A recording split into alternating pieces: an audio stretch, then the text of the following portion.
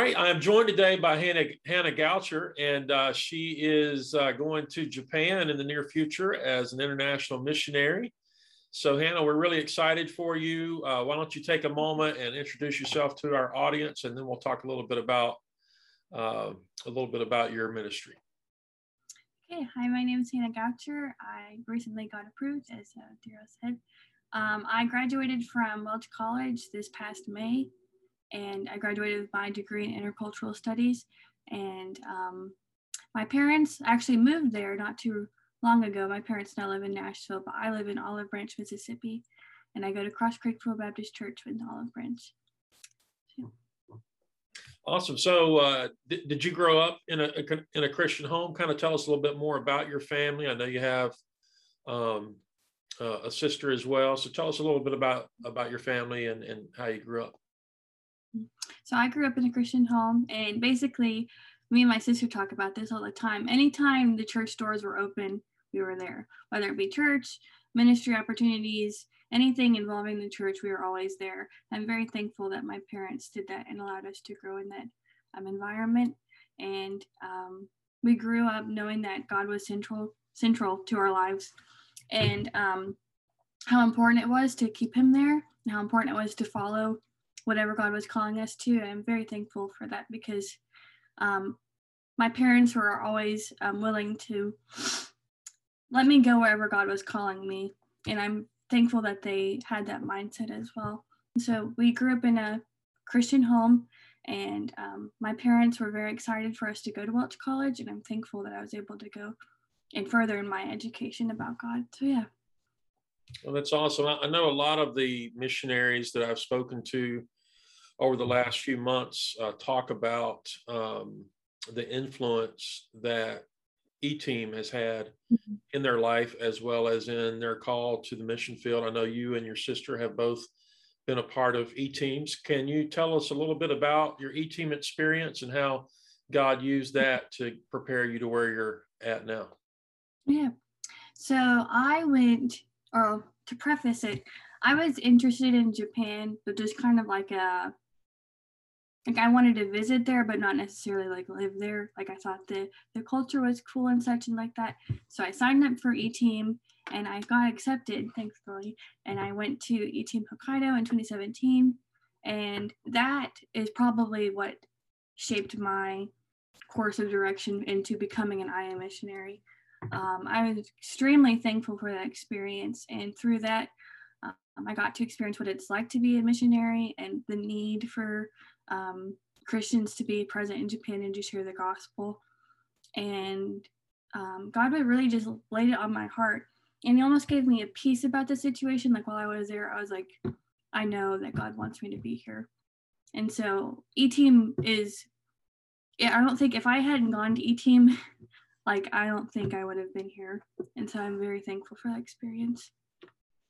That's one of the things that I, having tried to encourage our teenagers at our church to consider being a part of E-Team and Truth and Peace. And we have had some teenagers that have been a part of both of those. And God has definitely used that in their life, including my own son, Isaiah. And I'm glad that he had that experience.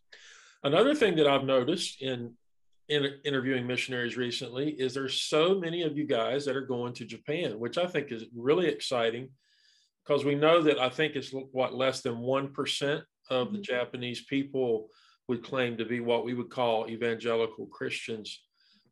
Give us a little bit more insight into Japan and why you feel like there's such a need there. And also, why do you feel like God's really moving on our young men and ladies right now to really think about going to Japan? I'd say, like you mentioned, the evangelical amount of people that live in Japan is very, very small. So there are some people that say they're Christians, but like they don't really understand Christianity as you're supposed to, in a sense.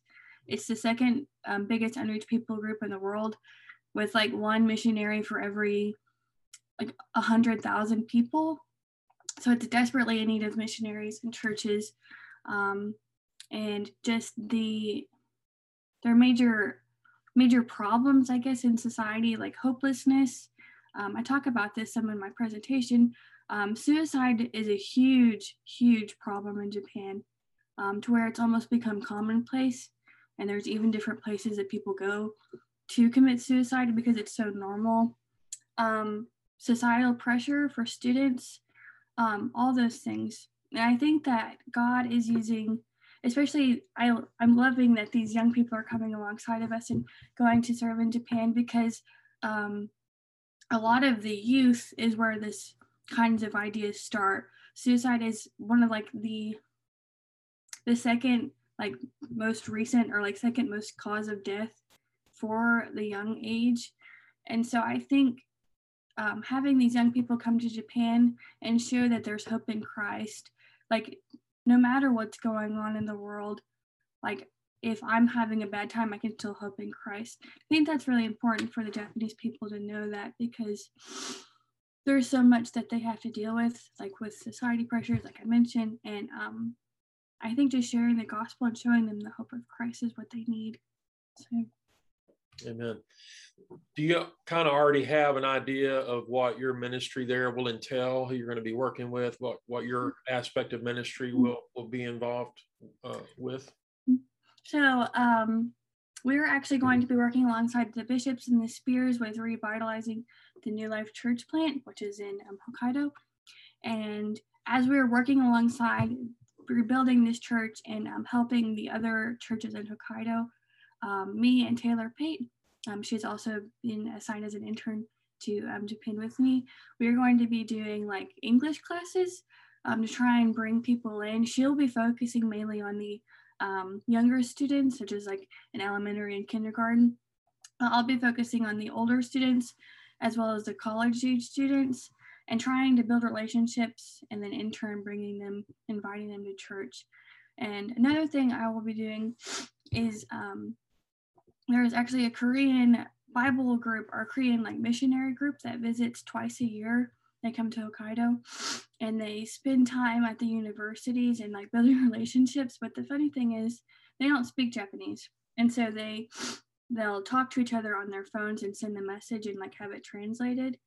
And so they build these relationships with these students, but since they only speak Korean, there's kind of like no way to continue to bridge that gap.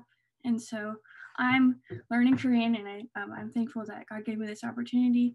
And so hopefully once they come, I'll be able to kind of bridge that gap and keep those Japanese students in the university connected back to the church. So those are the two things I'll mainly be doing, as well as serving in the local church as well. Now, you mentioned this is an internship. How long does that typically last?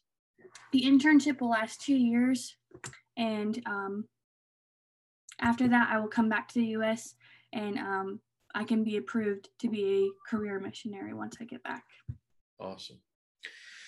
So as a missionary to a foreign country, there's obviously a lot of things that you need. And one of those big things is prayer support. And the other big thing is financial support. So why don't you talk a little bit about what our listeners can do to help you in both of those areas. And in the show notes, I will make sure that I include the link to your IM page. So if anyone would like to give to your account, they can do so there. But share a little bit about what we can do as far as prayer and finances. One way you can definitely support me is by coming alongside me and supporting me financially. I need people to come alongside me to be able to go to Japan, but I want it to be as if like we're all doing this together. We're all bringing the gospel to Japan. We each play a different role in that, and I'm excited that God lets us work together and do that. So one way is through giving, also through prayer. I desperately need prayer. I can't do this without prayer. So just pray for my team, pray for me as I continue to prepare to go to Japan, and pray for the hearts of people in Japan, and that they'll be open to hear the gospel. In terms of like connection, I have my own Facebook page, which is Hannah Goucher, Goucher. Sometimes it's hard to spell that. But I also have a Facebook group called Hannah in Hokkaido, and that's where I'm going to be like showing updates where I'm going, if I'm free on these days. Basically, if you want to keep in touch with me, that would be a really good way. And I can get my phone number, you can message me on there, or my email, and I'd love to spend some time and talk with you guys. So yes, thank you very much.